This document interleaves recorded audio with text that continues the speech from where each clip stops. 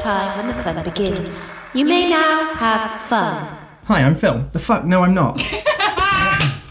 Hi, I'm D Mechanica. Hi, I'm the Mutants. Hi, I'm the Saharan Republic. And welcome to Organised Fun, the board game podcast, where this week we have just finished our epic Risk Legacy campaign. There's no business, so we'll go straight to Moo to read the box. Risk Legacy. How will you shape your world? In Risk Legacy, every game you play will change every future game. A decision you make in Game 1 could come back to haunt you in Game 10. The risks you take in Risk Legacy are not like any other board game. You and the other players will shape how your world evolves. Its history and its cities, even its factions and how they fight. Cards and stickers will come into play. Cards will go out of play forever. You don't forget past betrayals, Pat, and neither does the game. I know what you mean. Unlock new rules and watch events unfold as you play more games. No two games will ever be the same. Play your game, write your history. Some game parts stay locked until you complete objectives. You will not be able to unlock them until game 8 or 9, but they'll be worth the wait. Name a continent in one game and you'll benefit from gaming an extra army here in every future game. Build a bunker in a territory and provide a defensive bonus for all future games. Permanently upgrade territories with resources and win a game and found a city that only you can start in. It's for 3 to 5 players aged 13 plus. Oh, and so we recently decided to talk about the price as well. It probably goes for about 60 quid-ish. Yeah. That's not too bad. No, Yeah. There you go. Cool. So basically, it is Risk. The board is a map of the world, and you start off with the little soldiers, and you expand into territories, and you fight. The combat is all dice-based, isn't it? Just highest numbers kills an opponent of the other team, and you expand your territories, and the aim is to be the first one to collect 4 of these sort of coin tokens, which you can get by... Oh my god, I literally can't remember. Yes, swapping territory cards, completing missions, etc. And once one team has got 4 of these tokens, then they win that particular game. Work times fun equals progress. Now, the biggest thing, obviously, about a legacy game is these secret packs. So I thought we would just go through the secret packs and talk about, what we had to do to get them, etc., etc. So obviously, big spoiler alert, if you've not played Risk Legacy and you think you will do, probably don't listen to this episode. Spoiler alert. Spoiler alert. So there were 6 secret packs, wasn't there, at the start? So the first one, well, I can't even remember the order. We'll just talk. So one of them you opened when you had built all the cities, the minor cities. One of them you opened when we got the world capital. Yeah, one when someone was eliminated for the first time. Yep. One with 3 nukes and 1 combat. Yep. 30 plus, someone gets to play 30 plus troops. Yep. Oh god, what was the last And there's one more. Is it people. someone winning for the second time? Oh, when someone signs it for Yes. the third time. Yeah. Or the second Or time. second Yeah. time. Yeah. Cool. So someone wins the second time. Now, I'm going to go to all the game changes and all the extra bits and stuff in a minute. But my biggest question about the secret packs is, did it affect the way you played? Knowing what you had to do to open them, Yes. were we aiming to meet these requirements on purpose? Oh, definitely. When I thought we could eliminate you, I definitely tried. I wanted to open our box.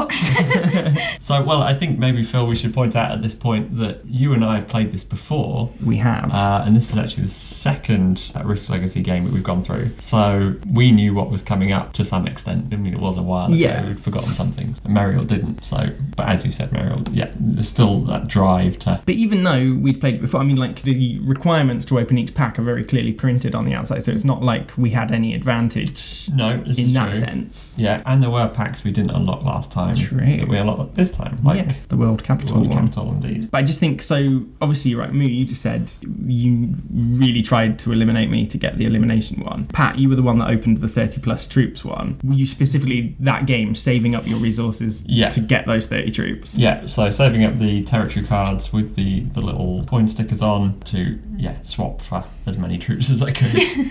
Yeah. And that unlocked the alien faction, and the faction that I was playing with at the time became the Bringers of Nuclear Fire, and I can't remember who No, they they were. didn't. No. The aliens are the sorry. bringers of nuclear sorry, fire, no. because you saved your nukes That's for when right. Phil and I were having a turf war and just interceded to get the bringer of nuclear fire. Ignore that. No, it was the Khan Industries. Alien Collaborator, that was it. Yes. Khan Industries became the Alien Collaborator. There you never go. got played with it. But I think, obviously, you're going to want to open the secret packs. That's That's the aim, isn't it, really? That's the end goal. And I remember with the first set that we got getting really frustrated. So the pack where you get to put the world capital needs a really specific, it needs the right mission card in play, and you have to be able to draw a resource card that's worth 4 coins. And just, we never got the right mission and the right resource card at the same time. So I'm really glad we managed to fluke that this time. But there is one more pack to open, which we randomly discovered underneath the parts tray, and all it says is do not open ever. So Pat, as the namer of the world, do you want to do the honours and open this secret pack? I mean, this, we never found this in the other box. No, but I have checked, it is there. It is there. I mean, I can believe that lots of people that own this game have never seen this before. Yeah, but it's the same as, like, you know, the Cards Against Humanity big box has a card hidden in the, you have to rip the does thing it? and it has a card in it. Wow, okay, so it literally says do not open ever. Inside there are event cards and more the War Progresses cards. What? Wow, okay, this is exciting. The warning was very clear. There are powers that man cannot understand, and you have just angered them. Each person here at the opening of this pack feels a brief pain, and then nothing but the memory of falling. Have we been killed by God? Yeah. Inside this pack are 5 identical curse event cards. Each person who is here now has to put his name onto the front of one of the cards. Once signed, these cards immediately go into or create the event deck. Each person who signed the card is cursed and will feel the curse's effect when it's revealed. No! If there are fewer than 5 people here now, then any extra cards are immediately destroyed. 1, 2, 3. Gonna destroy 2 more. Okay. What do they say? The cursed player may discard 1 red star token to immediately destroy this card. If not, place this card in front of him. Discard it if the cursed player isn't playing. Next turn, you only use territory to count to recruit troops. Population, continent bonuses and powers aren't added. You can't turn in resource cards for troops. If not destroyed, discard this card after your next turn. Wow, so it's just you have a really turn. shitty turn. Yeah, and you have to spend a red star to get rid of it to get rid of it. Wow. Well, we were warned not to open it. That's awesome. That is cool. Okay, Phil is cursed.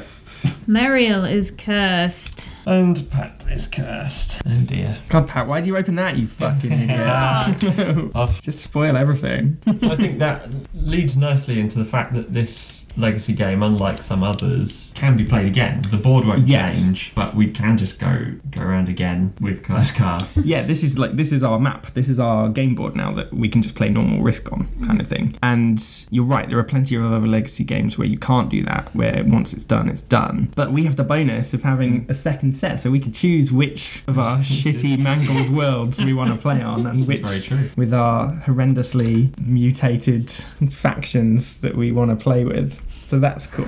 Your government prescribes 1 session of fun per day. Obviously, there's lots of ways the game can change as it goes on, and we're just going to talk through some of those changes. They're not in any particular chronological order, just the order that I've remembered them in.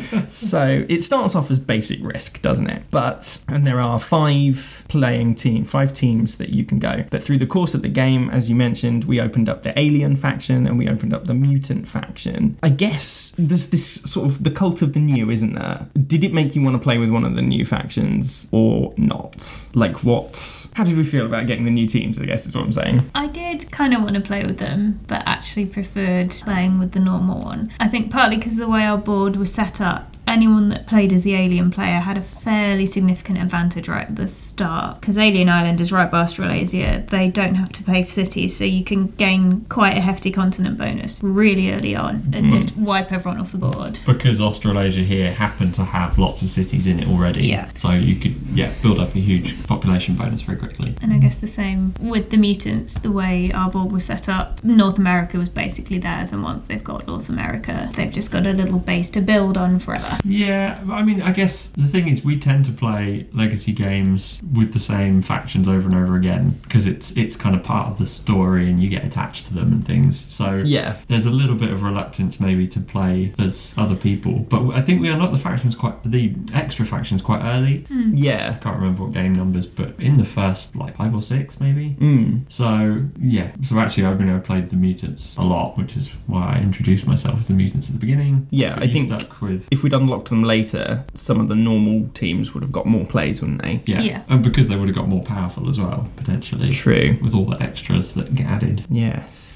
Okay, well that's an interesting segue. Well, it's not interesting, it's logical. It's a logical segue into this idea of player powers. So at the start of the game, we all got to choose a bonus, like green power, didn't we? So like a special skill that your team has. And I know we speak about them in the recap of the games. But just, stuff like you don't lose troops if a certain thing happens, or you can make an extra maneuver, like a little bonus. But throughout the opening of the packs and the changing of the game, each team sort of gets more different powers that are represented by little stickers that you can just stick on. So there was a comeback power. So once your team's been eliminated, you get a bonus if you are able to respawn back on the board. And how that works is if there's an empty territory, then on your next go, you can start again with your basic 8-troop army. But obviously, if the whole world is full, then you're just eliminated anyway. So that's like a nice little bonus, like you come back a little bit stronger after getting eliminated. There were, weakness powers, weaknesses, and these came on cards that we could like screw each other over with, so give a weakness to other teams. And like that was my issue, like Pat, you said about playing it narratively. My D Mechanica were shit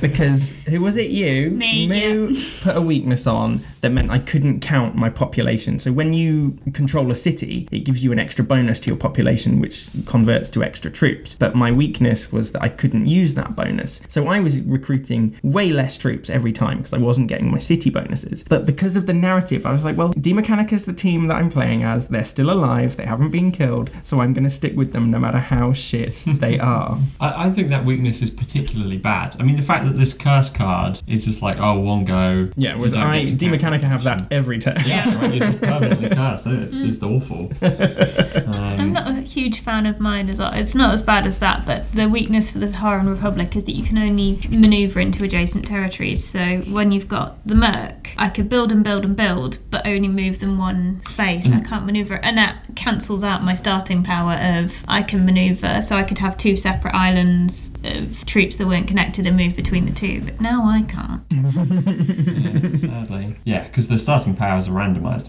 you get to choose them. So the factions are different between different games, like different sets, I suppose. Yeah. So hang on. So starting powers, weaknesses, comeback powers. There was missile powers. Mm-hmm. Yeah. So each time you win the game and you sign your name on the board, the next game you start with a nuclear missile, and that has 2 sort of bonuses. So obviously, if you do a dice roll and you're not happy with it, you can fire a nuke into that combat and change one of your dice up and give you a bonus that way. Or once you've got these missile powers, you can spend one of your missiles to do something special. So mine let me take any territory card rather than a territory that I owned. And yours, what was yours? I could deny a continent bonus at the start of someone's turn. Cool. And mutants didn't have one, did they? No, but they had 2 comeback powers. Bastards. 2 little blue bonuses. Yeah. And then the other slot are these personalised missions, these red powers. So it's a mission that gets stuck on your faction card, and that's something that only your faction can do. And again, that's just another way of personalising the factions, isn't it? Yeah. So mutants and aliens start with them. So mutants, if they control all the fallout zones and the nuclear wastelands, they get a star. The aliens get 2 stars if they control all the cities, or something like that, isn't it? Yeah, I think so. Which, again, if you're sweeping across as the aliens, makes it a very easy victory. But they don't get missile powers, they don't get weaknesses either, really. And I think they're good, but they're sort of frustrating. Like, do you think it's possible to create a faction that just absolutely either kicks ass or absolutely sucks balls? Like, Yeah. I think, D Mechanica was getting there. That weakness just really crippled you. I think, the aliens are just very good.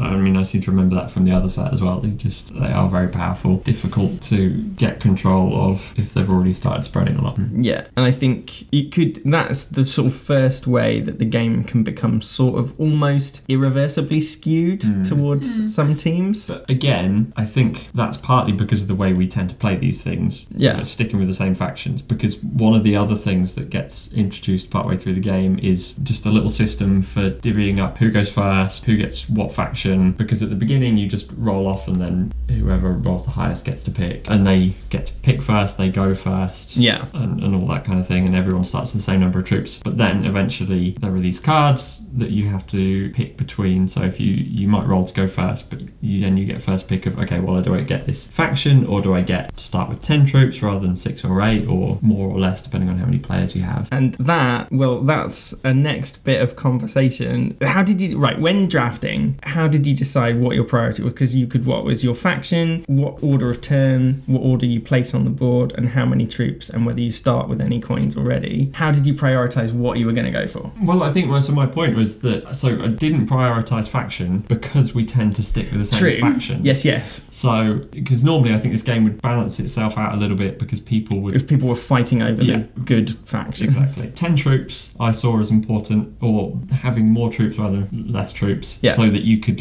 rush to get a consonant bonus in the first go. True. I wasn't fussed about getting coin cards early on. Because you can't keep coin cards as mutants, you can only have that was part of it. I could limited because of my scar, more weakness. But troops and second placement. I was a fan of second placement because you can, if someone will go first, I'll pick a particular location, so then you can go, okay, well, I don't want to be right on top of them, so I'll go somewhere else. Yeah. But if you're third, you can be left with a terrible choice of well, I'm going to be stuck in the middle. Do I want to be close to them? So I felt second placement was good for me. I quite like third placement for that reason. I like to, because when I've picked sites first, I've then ended up with you basically on top of me and no room to expand. Bow. Yeah, too close. Whereas if I've got third placement, I can see where you two are and decide to either stick with my stronghold in Scandinavia or get a bit further away and try and spread so that I could take a continent and have room to expand into it and reinforce the borders. And I prioritised troops and coins so that I could add to my numbers. Yeah, I was the same, prioritising troops and coins, because they're obviously coin cards, you're going to get 4 quicker that you can trade for one of the win tokens, and the troops, like you said, Pat, the more you start with, you can spread more quickly. I wasn't fussed about placement or turn order at all, because in my head, they're things that are beyond my control, and it's well, my turn is going to come around. I still get to do that. It doesn't matter to me really what order it happens in. Whereas the troops, you will be the only one that starts with 10 troops, and that can be a huge bonus at the start. Depending on where you start, first turn is quite helpful. So I also liked first turn because I settled in starting in Scandinavia for the last few games. So if I can get my first turn in, I can shore up my borders before anyone else gets anywhere near me. Yeah. I can stake my claim and I can shore it up for my next turn to then start expanding out. So that was important to me. So I felt with 3 players, there was enough time to expand in the first couple of goes without risk of too many fights breaking out turn order wouldn't really bother me. But no. I can see. Although there is that, because obviously the only way to take a territory card is to successfully win a fight on your turn. So there were plenty of times through this campaign where we were just sorry, I'm just going to attack you, not because I particularly want to, but because it's an easy win and that will mean I can get a card. Definitely the last game you and I were fighting over Afghanistan, just swapping it back and forth so we could take the card. Play to win.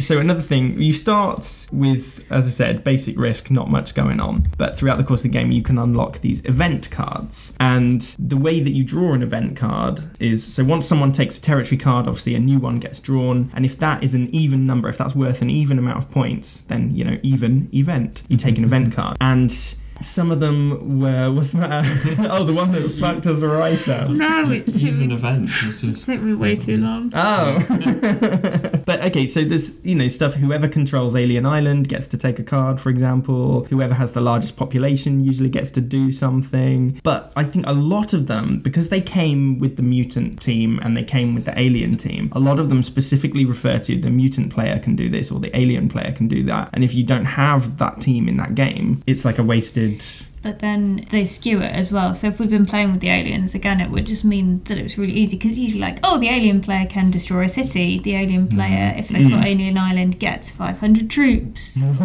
500 troops. Yeah. Or they tended to have, again, because the way our board is the way the board is set up, that there's loads of cities in Australasia, which is right next to Alien Island. So the aliens can spread. They have the population, they have the space. So they actually, it's really easy for them to overrun. I think there could have been more event cards that were more general, that didn't need the mutants or the aliens. Yeah, the event cards are a bit disappointing.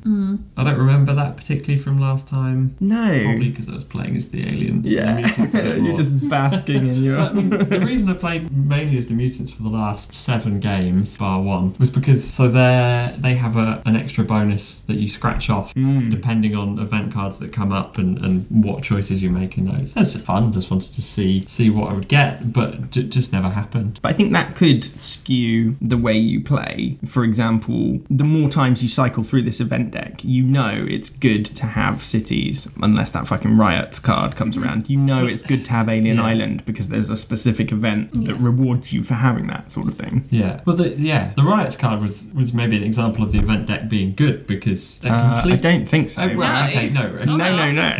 We lost our houses. Okay, yes, it did mean that I won, but that's my point, right? It changed the outcome of the last game. Yes. That's true, because I was winning. And it's, I don't know, I like that kind of thing. You know, was it fair? Possibly not. But actually that means that it turns the cities into that double-edged sword, because there's an event card that rewards you for having the cities, but then there's the Riot card which punishes you for having big cities. Just realised we didn't do that one. We didn't do Egypt, the capital. I suppose that does count as a major city. I did have like more 4 troops in it already. This is true. It would have been unlikely to riot, but yes. So that was events. Obviously, this awful Riots card that we're referring to, if you own a major city, you roll a dice and you add a bonus for HQs and people. And if it's still less than 6, you kill some people and you lose your HQ. And both Moo and I lost our HQs. And your HQ counts as like a red star token that you can use to win. So that literally crippled us, didn't it? Yeah. Basically fucked us over completely. I was up to 3 stars. And then I went down to 2.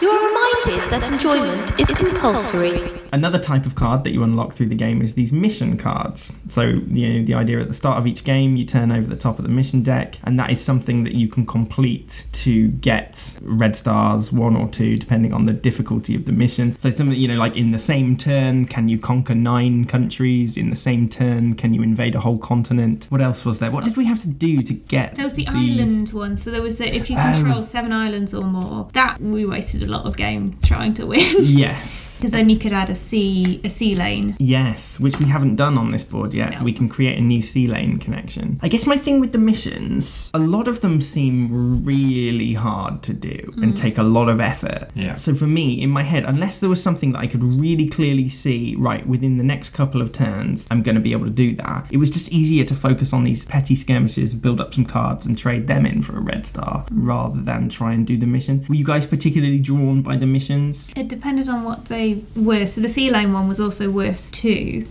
And both yours and Pat's HQs were quite hard to get to, but I only needed to get two in Northern Europe and I think 1 more that I could have got to fairly easily that you owned. So I focused on that, because then that's 2 stars, I win. Yes. Give up on that. Yeah, actually, depending when the mission came up, if I had just coincidentally already completed sort of half of it, then that might influence me to try and get it.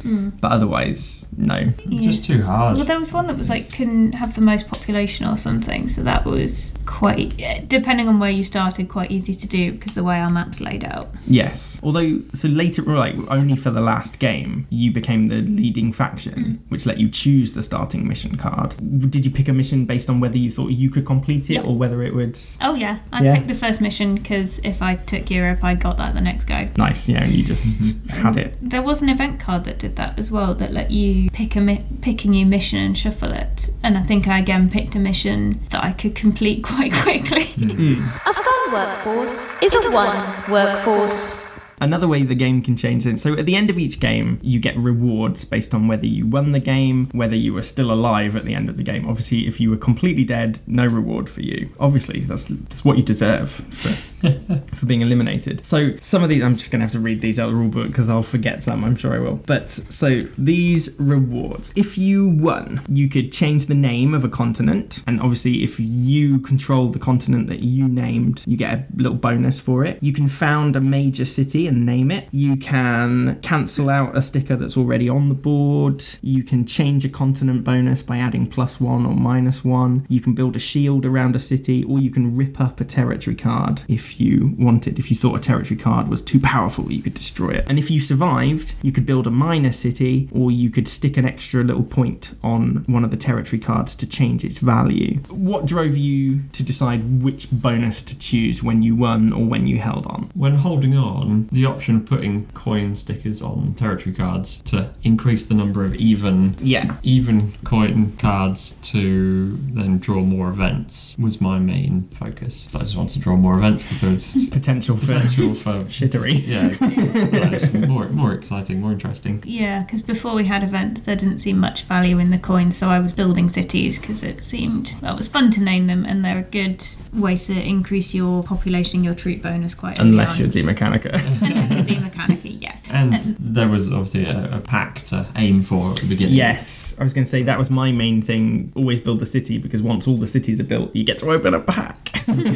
What about winning bonuses then? Same with the continents, really, because when I started, South America was quite good for me. I named that quite early on, because then you get an extra bonus. So then if I owned South America at the start of a go, that got me 7, which was quite good. Same with Europe as well. Like, if you own it and you can hold it, it's quite good to just add more troops at the start of your go. It certainly is. I find the pressure of naming things, though, is too great. Knowing that it's a permanent thing. Yeah, I would...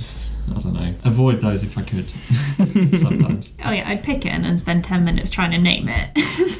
Yeah, I think I definitely had a hierarchy of things. So major cities, but then once all they were gone, all of those were gone, then it went to continent bonuses, and then I resorted to just building shields around cities because that was like a tangible thing. That was a visible thing that you could see. Yes, I could name a continent, but it was never going to be guaranteed that I would own that continent and get the bonus from it, you know? Yeah. So that was that. I'm glad though, because the white stickers that you can stick over an existing one, I'm glad none of us chose to do that, because it's like, what? Like, don't be a dick. Like, yes, all right, fucking Central Africa is a radiation hot zone, but don't be a dick. Don't cancel that out. That's just the way it is. I forgot you could do that because I just wanted to have everything on the board named by the end.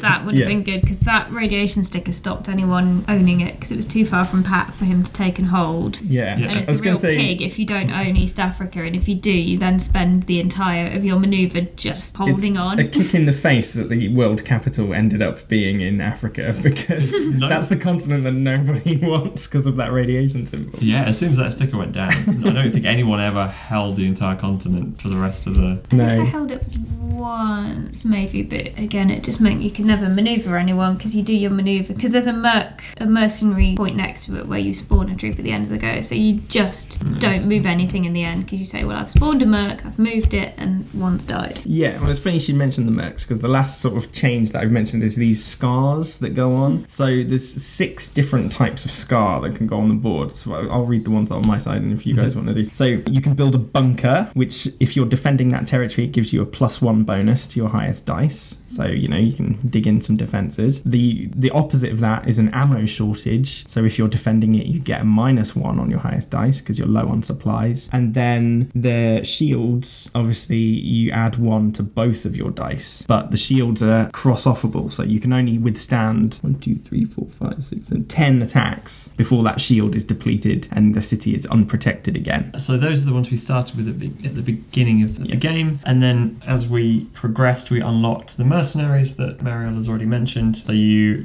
get to add a troop at the end of your turn if you control that territory. There is the Fallout zone that appeared when we first used 3 nukes in one fight. It gave us the mutant faction.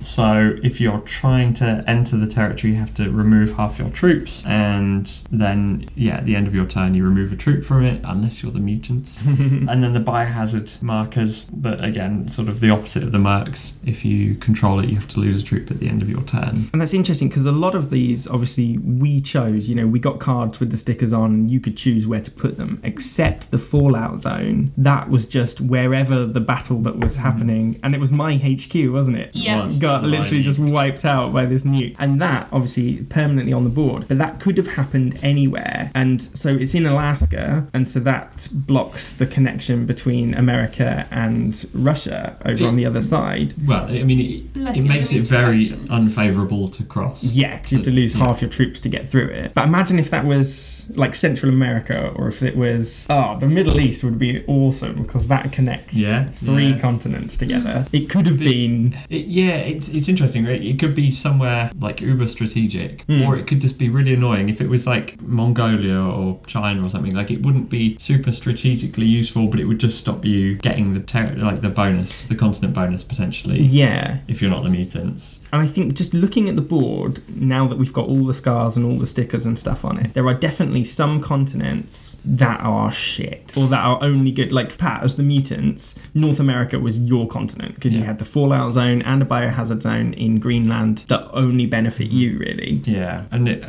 basically it's the middle of the board. Europe and Africa kind of got the most modification, not maybe in terms of cities, but in terms of bunkers and ammo shortages and things.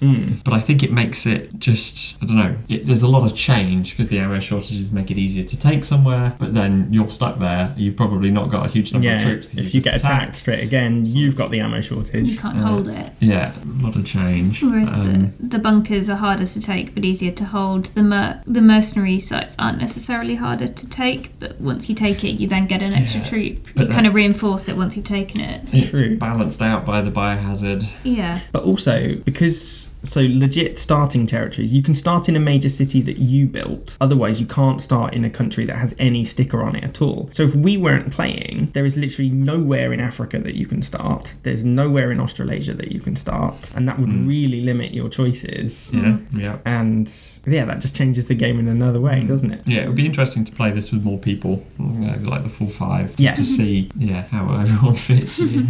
Absolutely. They definitely get to fighting much quicker. Yeah. On fighting, I want to talk about the dice. I maintain the worst dice in board gaming are the dice in Betrayal at House on the Hill or Betrayal Legacy. Right. The ones with the blank side and then the one with the two pips. They're the worst dice. Closely followed by the dice in Risk. Worse in terms of what? Just, they can be so unforgiving. Like, you can go into a territory with two troops, or a territory being defended by two troops, and you could have, I don't know, like 6 people and still lose. Yeah. I don't know why. It's just, I really love the simplicity of it. It's like you're always rolling up to 3 dice as the attacker and up to 2 dice as the defender. Like, most of the time it's super straightforward just to see. Like, it could be much more complicated, couldn't it? Like, I don't know, like Arkham Horror or something, where you got, +8 combat. You need this many bonuses. successes and this and this and this. And blah, blah, blah. It's super easy, but I don't know, just so unforgiving. But it feels so, it's random, it's completely by chance, but it just feels like a right fucking personal insult. It does. When someone sweeps in and just obliterates your defences, or when you're launching a huge attack and one tiny little pissant manages to defend the whole country. Yeah. Indeed. It adds a good amount of tension and randomness, which is frustrating when you're involved, but very fun to watch when you're not involved. Indeed. Yes. When you're there going, come on, I just need one more and I can have this consonant and I might have a chance next go, and you're just rolling ones and ones and ones. And there was one day, we played this over a few weeks, there was one day we played 3 games in a day, and by the 3rd game I was getting so fucking angry because nothing was going my way and I was just getting shafted and shafted and shafted. I feel like they were the ones leading up to game 10, which, do you want us to read out what it says on the board? So, this was the next session, we played at yours. Yeah, game 10, I just wrote fucking Phil at last. Because I won game 1 and then nothing until game 10. So I had 9 games of just getting shat on. Yeah. It's not a fun game if you're not doing well. No.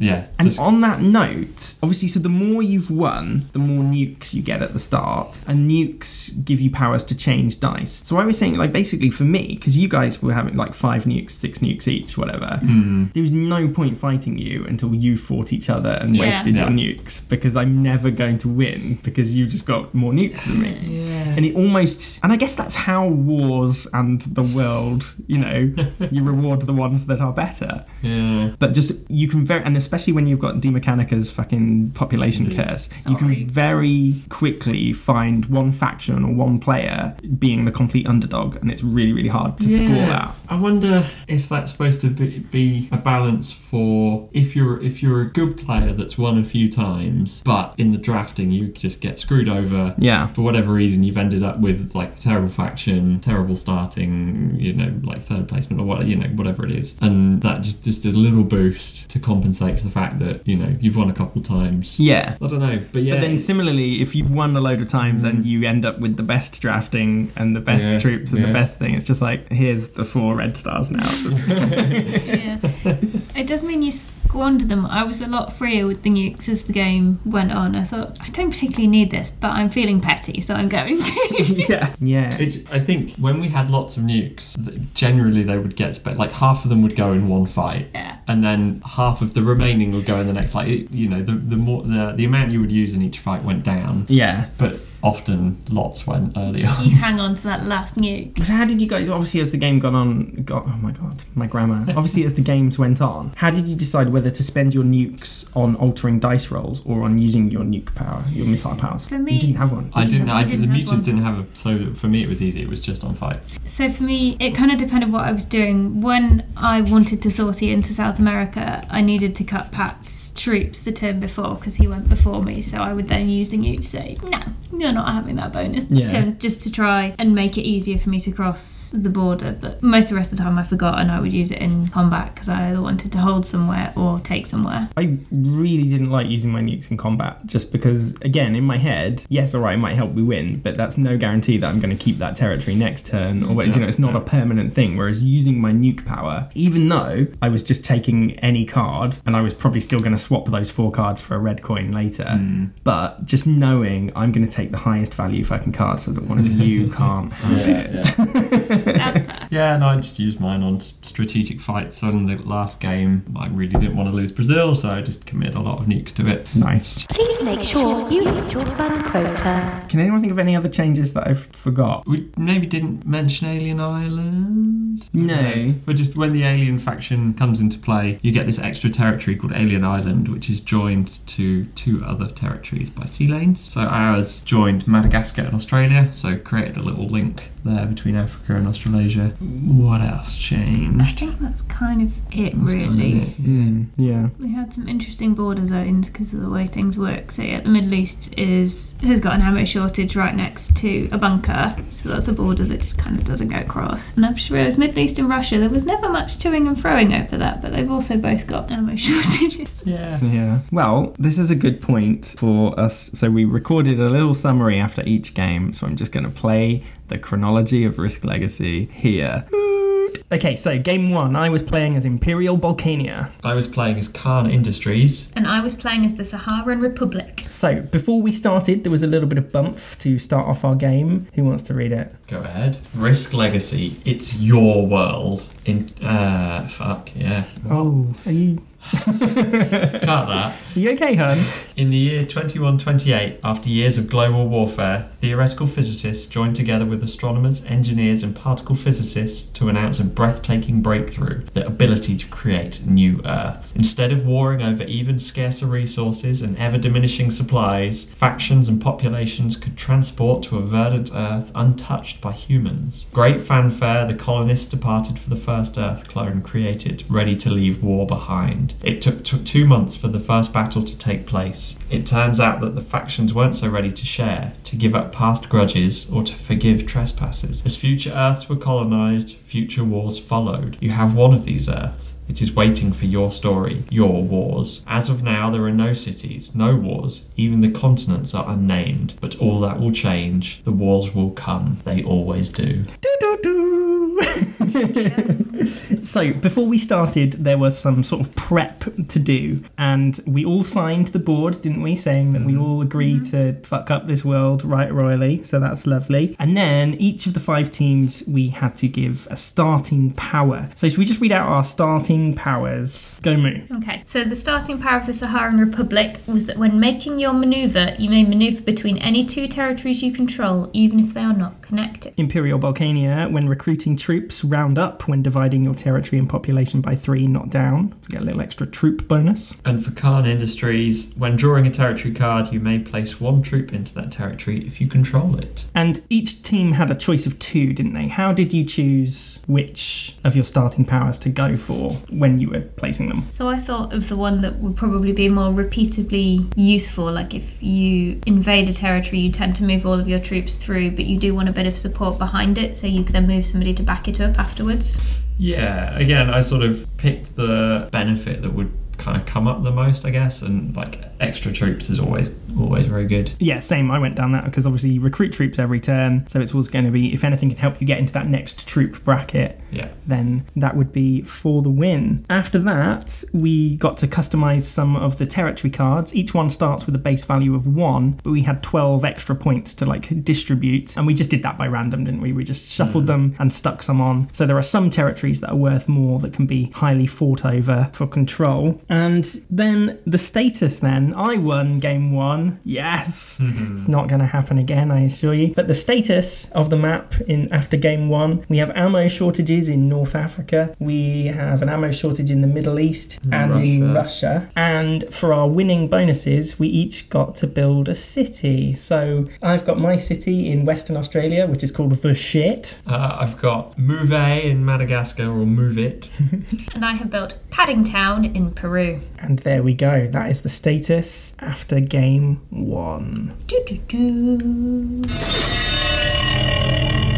Hi, I'm the Saharan Republic, and I won game 2. I was Imperial Balkania again. And I was Khan Industries again. And this is our roundup of Risk Legacy game 2, and I've got the notebook. And that's fine. So new changes to the board after round 2. We got the new scars this round were defensive bunkers, which gave an additional 1 point to the highest dice of the defender. I won and I got to name a continent, so South America is now Amazonia. Phil built a city called the Bollocks in Eastern Australia. I'm colonising all of that, by the way, so yeah, keep off.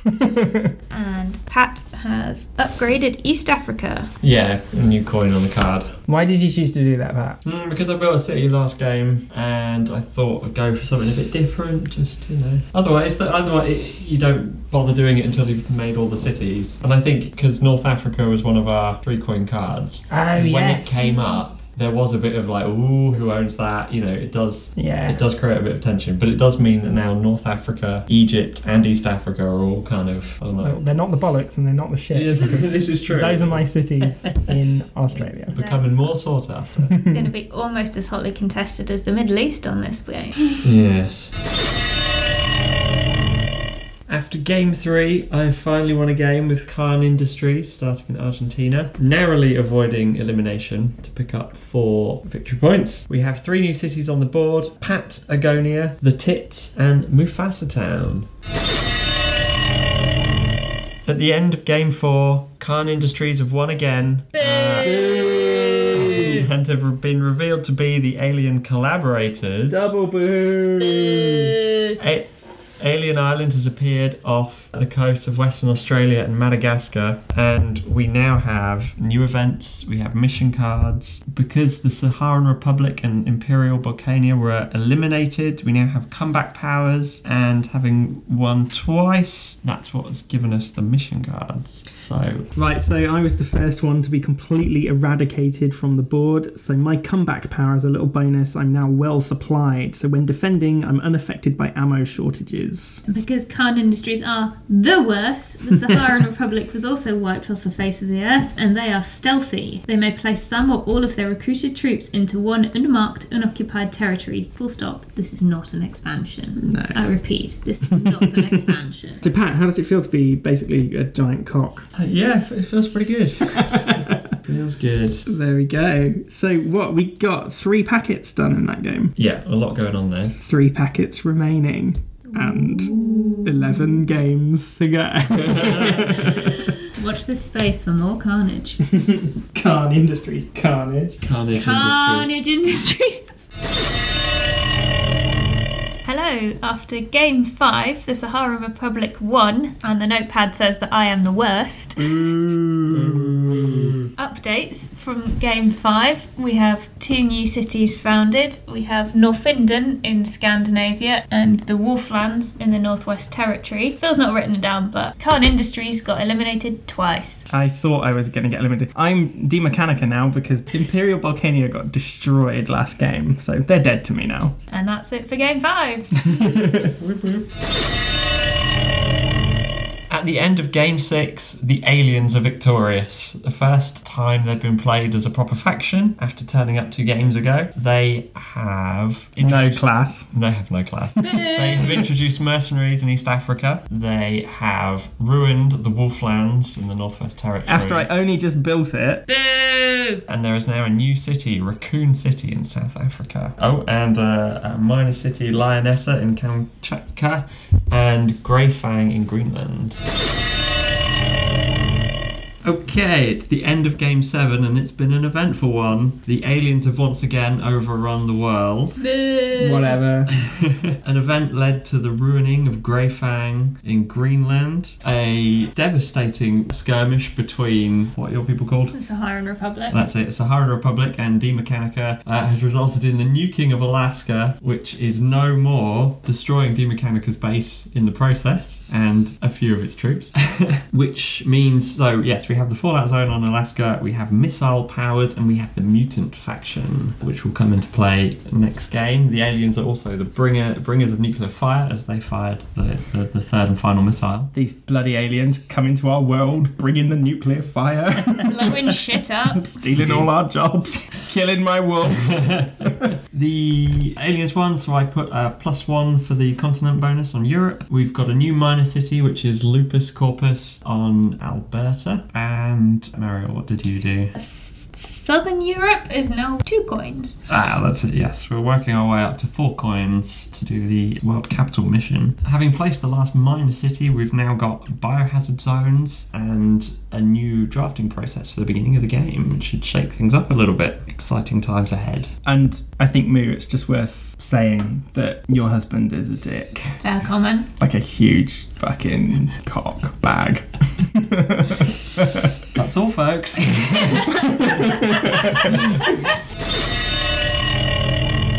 So it's the end of Game 8 and the aliens have won again, but I was in charge this time. New events. We have a biohazard in Central Africa, which means that whoever owns it at the end of their turn loses a troop. So Unless you're a mutant. unless you're a mutant. There is also a mercenary in Indonesia.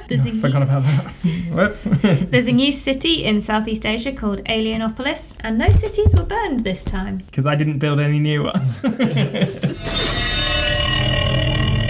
Hello, welcome to the end of Game 9, won by the Saharan Republic. Nobody was eliminated this game. New changes this game. Forgot to mention last time, this is the second game with the mutant faction, played by Pat. So we had some mercs placed in Brazil, which is a new spawn point. Pat has a new weakness in the mutant faction. They are purists. You can tell us what that is, Pat. Oh, I cannot have more than 2 coin cards. I must keep coin cards face up in front of me, not in my hand. Okay. Phil and the D Mechanica. D Mechanica gained a new power. Yeah, so I got a missile power, which is recon. So normally, if I was about to draw just a plebby coin card, I could spend a missile to take any face-up territory card, even if I don't control it. The Saharan Republic also gained a missile power. Bad intel. We can activate the start of another player's turn and deny that player 1 continent bonus.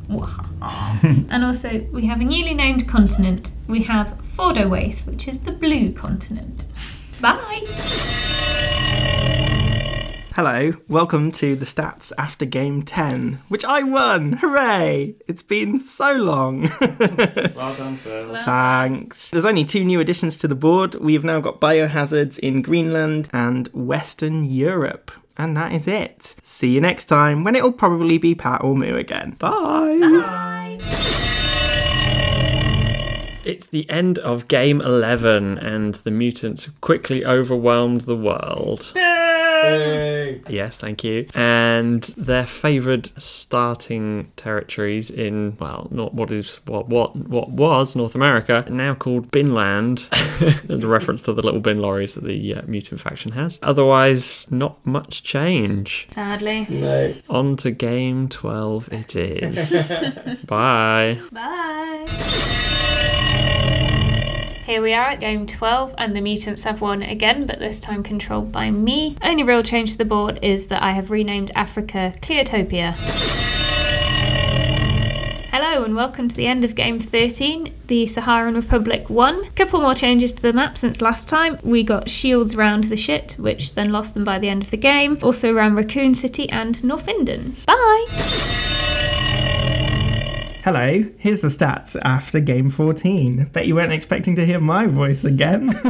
So we now have the world capital in Egypt, which is called Hamunaptra. It's a 5 population city. We have this idea of a lead faction, so the person who's won the most games. Is that you, Moo? It's my faction because Pat's played a few different ones. There you go. So Muriel's faction automatically gets 3 troops in the world capital at the start of every game. Ooh. What a bitch. Australasia is now called Linda, and we have some new missions, some private missions. So if we complete those missions, we get to stick that sticker on our character card, and it's like a mission that we can complete anytime we like in future games. Ooh. 1 more game to go. Bye. Bye. Well, here we are at the end of game 15, the last of the legacy games. I won as the mutant. Woohoo, go me. Asia is now called Trasher, and the world is called Organised Fun. Meryl and I tied for the total number of wins, but we rolled off and I won that. So I got to name the world. Otherwise, no change, and the board is forever as it will be. Woo! Exciting. See you next time. Do we want to? I thought you were adding an extra do. What the hell, We Patrick? want to. At the beginning, you said obvious spoilers. Yes. Do you want to add but jump to 3 minutes 84 to, that's not a time, that would be 4 minutes 24. To just a review for people that haven't played it. Could do, yes. I'd have to edit that in after once I knew what time it was in the sequence of the thing. Yeah. But then by adding it in, it would shunt everything forward by a few seconds. That's fine. Oh my god. Maths. Well, it's fine. We'll just add a few seconds. Chuck it in here. I could do. Or 'Cause then they can we come could in at just the frags. intersperse. Yeah. We'll just record a bit now, and you could just chop it out and put it back at the beginning. It's just but before we spoil the fucking game for you, We could do. or we could just do, or just be jump to the frag as Mariel suggested, and But then we'd have to make sure that in the frag we don't talk about anything. I just fuck it. No, I don't care about the spoiler Alright, people. yeah. Fuck it. it's a, play this game. Fuck you. It's a brilliant suggestion, Pat. But I cannot be bothered. Just chill out. Cannot be bothered with the logistics. So sorry. Sign up today for your local fun patrol. Before we frag, overall strategy. Get the stars. If a mission was doable, do the mission. If not, try and build up strong enough borders to gain a bit at a time and go for people's houses, because that gets you a star. True. If you can't, in the final game mode strategy was, if I just keep hoarding cards, I will get the star. My general strategy, spread as much as I could as quickly as I could. But then when it came to recruiting, I was always just shoring up my borders. Right, does that border an opponent? Yes, whack a person there just in case they get cheeky and they want to. But by doing that, depending on where I was, I usually started in the Australia corner. When you get into Asia, there are territories with lots of borders and you're just, It's hard got to- myself worked into a thing. That's probably why I won so few times. You want to get and hold a continent and build out of that. Yeah. For me, this is like Talisman, where I get so caught up in playing that I forget all the ways to win. Yeah. So Risk, I don't know, Risk is one of those ones where you just want to just eliminate everyone, don't you? You just want to take over the world. Well, actually, no. You if the game goes on for long enough and you periodically collect cards, then you can just win that way. Yes. Or you can go for the elimination option, take people's HQs to get the red tokens, or you can do missions. I usually just forget. But I think it's good that you use the phrase forget, because there were a number of games where 2 of us would end up in this big, massive war, and the third player would just be sneakily sort of building up cards and just suddenly be like, boom! What was it? That was how I won. The first game I won. You Which could one was duke it it again? Was it out. game 13 where Meryl says and Arrow won? Yeah. It was just, I've got 4 cards. We didn't notice. I think he was going to win anyway, but it was that, And there was always the option, because your territory cards that you can swap 4 of to get the red red star token, but you could swap them for extra troops. And you did it to get the aliens. There was one when I did it and just, boom, got 30 troops and swarmed the board and took both your HQs and was just like, thank you.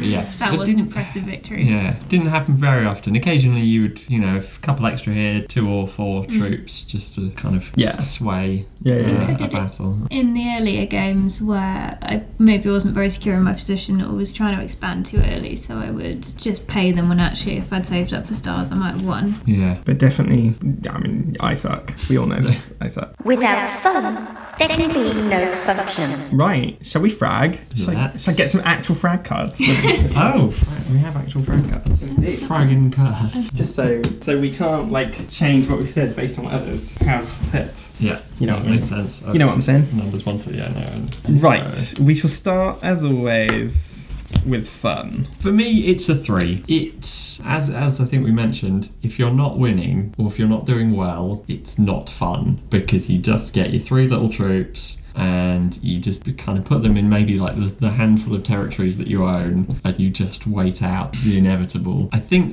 that might be partly to do with the fact we were just playing it as 3 people, and if there were more players, there'd be a bit more going on. Yeah. So the highs were high, the lows were low, balanced out for a 3 for me. I went for a 4 for similar reasons, but when I've stopped caring and now I can't win, it is quite fun just to egg the others on. But yeah, when you're not winning and when it's going badly for you and there's no turnaround, it does stop being fun. And that's the same with regular risk, I find, as well. I do wonder if I'm influenced by the fact that because I played this before, I'm just thinking about the actual playing of the game and not really thinking about the legacy aspect of the unlocking of things. Because when we played the old set, the unlocking the mutants was probably the best single moment in a board game ever. I think it still is. I think just because it was so memorable and it was so unexpected. Yeah. So I mean that's clearly a 5, but a 5 moment, but overall. A 5 moment, but overall, for me, a 3. I went for a 4 as well. I agree totally with what both of you have said. I think I'm focusing the other way around. I think I am focusing on the legacy element because even on my day of fury and misery, there was always that. Well, there's still some secrets to uncover. There's still ways the game could change. So it's not going to be like this way forever. Come on, Phil.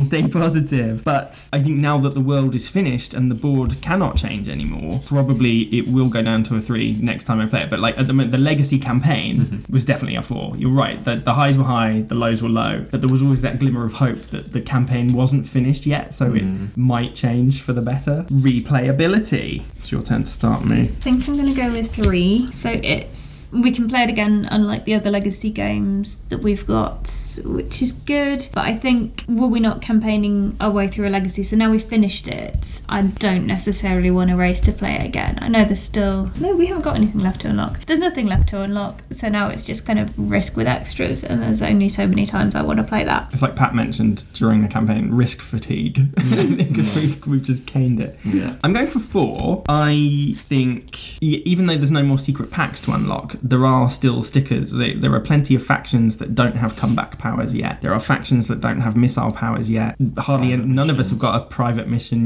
There is still stuff to do in future games. There's that mission where we get to create the new sea connection, which we haven't done. There's still stuff to do. And because of that, I think it still has a reason to play. In terms of it just being normal risk, I guess, yes. I don't know, what would make you choose this over normal? If you had risk, just risk, what would with this campaign finished? I prefer the mechanic of this to normal risk because there are more options and ways to build up and ways to win, whereas it's been a very long time since I played normal risk, but I think you just have to wipe people off the board. Yeah, I mean this has got the added the benefit of, if as we're playing, do you remember when you absolutely screwed me over here, it's a bit more character to it, a bit of story that makes it more interesting than normal risk, or risk that E300 or whatever it is. Did you give it a number, Pat? Well, no, it was just me commenting on what you said. But I'm giving it a 4 because I'm thinking about the replayability as you're going along. There's a huge draw to come back game after game. Of the first 15, we played this almost every week for the last however many weeks. And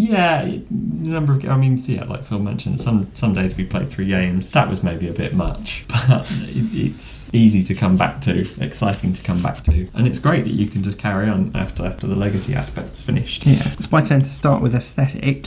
I haven't even checked. No, you haven't picked a card. Pick your card, Phil. God. Okay, I'm going for 5 on aesthetic. I really like, so the box, when you open it, it's like one of those nuclear cases, that the president has, and it opens up like that, and you've got all the bits stuck on the lid and all that, and it's just like, the word legacy is sprayed on with graffiti, like it's been added as an afterthought, it's Risk, and then legacy, but it all just matches. It's all like gritty and grimy. The board looks like one of those tactical maps that would be displayed or projected by hologram in some fucking futuristic war bunker type thing. It all fits, and it's like all just the little edging on the board. It's like, yeah, I just really like it. All the little figures, the little plastic people, you could easily, like classic Risk, it's just the same dude but a different colour. Each team has its own individual trooper, its own individual 3-troop vehicle type thing. I just really like it. Yeah, me too. I went for 4 rather than 5. I don't really know why. Just miserable. Just miserable, I suppose. Yeah. No, it's good. It's everything it needs to be, I suppose. Yeah, there's nice little touches, like you say, about like the spray paint style font of the legacy. But the board is kind of just it's just a map. There are different continents of different colours, and then the stickers are just kind of, I don't know, get across what they do without interfering too much. Yeah. Like it could maybe be more elaborate. I don't know if that would necessarily be a good thing in terms of gameplay. It's utilitarian. I like it. I also went for a 4. It does look really cool. It's very colourful, and the stickers are very cool, and it is all in keeping aesthetic, and I do like that we've all got all the factions have got different little figures. But yeah, it's not quite as pretty as some other games, and as soon as you start putting stickers on it and writing on it, it doesn't look as pretty, because none of us have really nice writing, and some of the stickers aren't straight, and that just eats me up inside. I think there's like a critical moment though when you've got enough stickers on, then it doesn't matter, and it's just kind of... No, if it was a blank board with one crooked sticker, you'd be like, but now there's tons of stickers. Yeah, I notice it less now, but I still know it's there, and like I've smudged some of the writing and things. So what you're saying is we just never ask you to play again. Yes, I think that's fair. Yeah, it'll come up on the spreadsheet, but then there'll be the caveat of not if Muriel's here.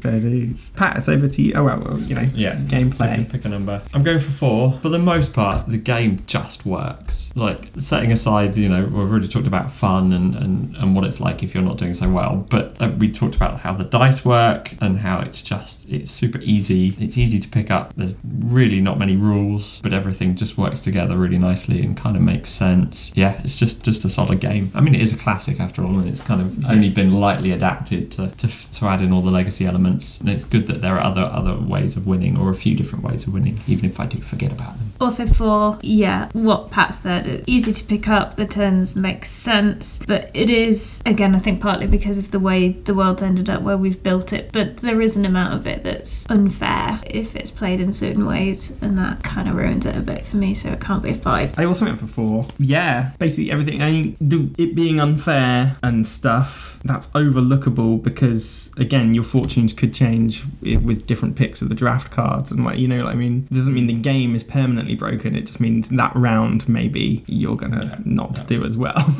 sort of thing. But yeah, otherwise, the combat is really simple. It's just comparing highest dice scores. There's nothing we've never really forgot anything, have we, or sort of missed, apart from early on with the we're drawing coin cards and we shouldn't have been. Yeah, but I mean, yeah, and I think it's a minor thing. The bonus that the legacy sort of element gives it is that new rules are introduced every 2 or 3 games, so you've always got time to sort of get to grips with one before it changes slightly, and it's not just a big overwhelming dumping of new stuff. No. So yeah, well, that gives it an overall frag of 15.7, which is top quartile, perfectly respectable. Yeah. All non-compliance will be reported. Before we ask the ultimate question of whether it's a win or not, like Risk Legacy is pretty much, was it the first Legacy game, or it's an early one? It was like 2012, I think. Yeah, it was certainly the first one we played. Yeah. Was it the first one? Apparently there's a Clue Legacy game that Rob Davio has claimed as his. Did he actually make it though? I don't know, he said it would. Oh, he pitched the idea, it was never made, so I think Risk Legacy is the first one. There you go.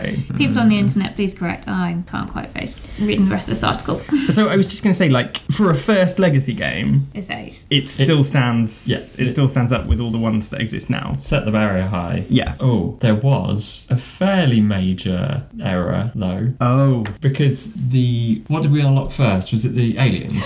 Yeah. Yes. So the card that was in the alien pack, or that you've placed 30 plus troops, Yes. that told us to open the wrong faction box. Yes. But we knew that because we played the game before. We knew that there was incorrect. Yeah, it was just a case of the wrong stuff under the wrong flap, wasn't it? Yeah, that was it. Yeah. So that's quite major, Because if we hadn't played it before, we would have assumed that was correct. and we would have been really confused because 'Cause like, why Yeah. has Didn't make narrative sense. no? It wouldn't have made any narrative sense, especially then when the opposite happened with the. Yeah. Which okay, so that's just an error in Box assembly. box assembly, I suppose. Yeah, so not major. I'm just thinking about Legacy, like how they can go wrong, like how it Yes. can become too complicated because pandemics maybe. Yeah. We had some problems previously with just like cards not making sense or. And if that happened, you wouldn't know. Yeah, You'd just indeed. assume that it was. Yeah. Are we having fun yet? Well, was it a win or not? Patrick. Yes. Moo. Yes. Philip. Yes. Win. Win. That makes it 94-38 to the gamers. Excellent. Right. Well, it's lunchtime. We're hungry. I've been Phil. I've been Patrick. I've been Muriel. And remember, non relinquim in arco aperculo. You can find us on Facebook at Organised Fun Pod. You can find us on Twitter at Fun Organised. Thanks for listening. Bye, Ludophiles. Bye. Now's the time when we stop. Good night.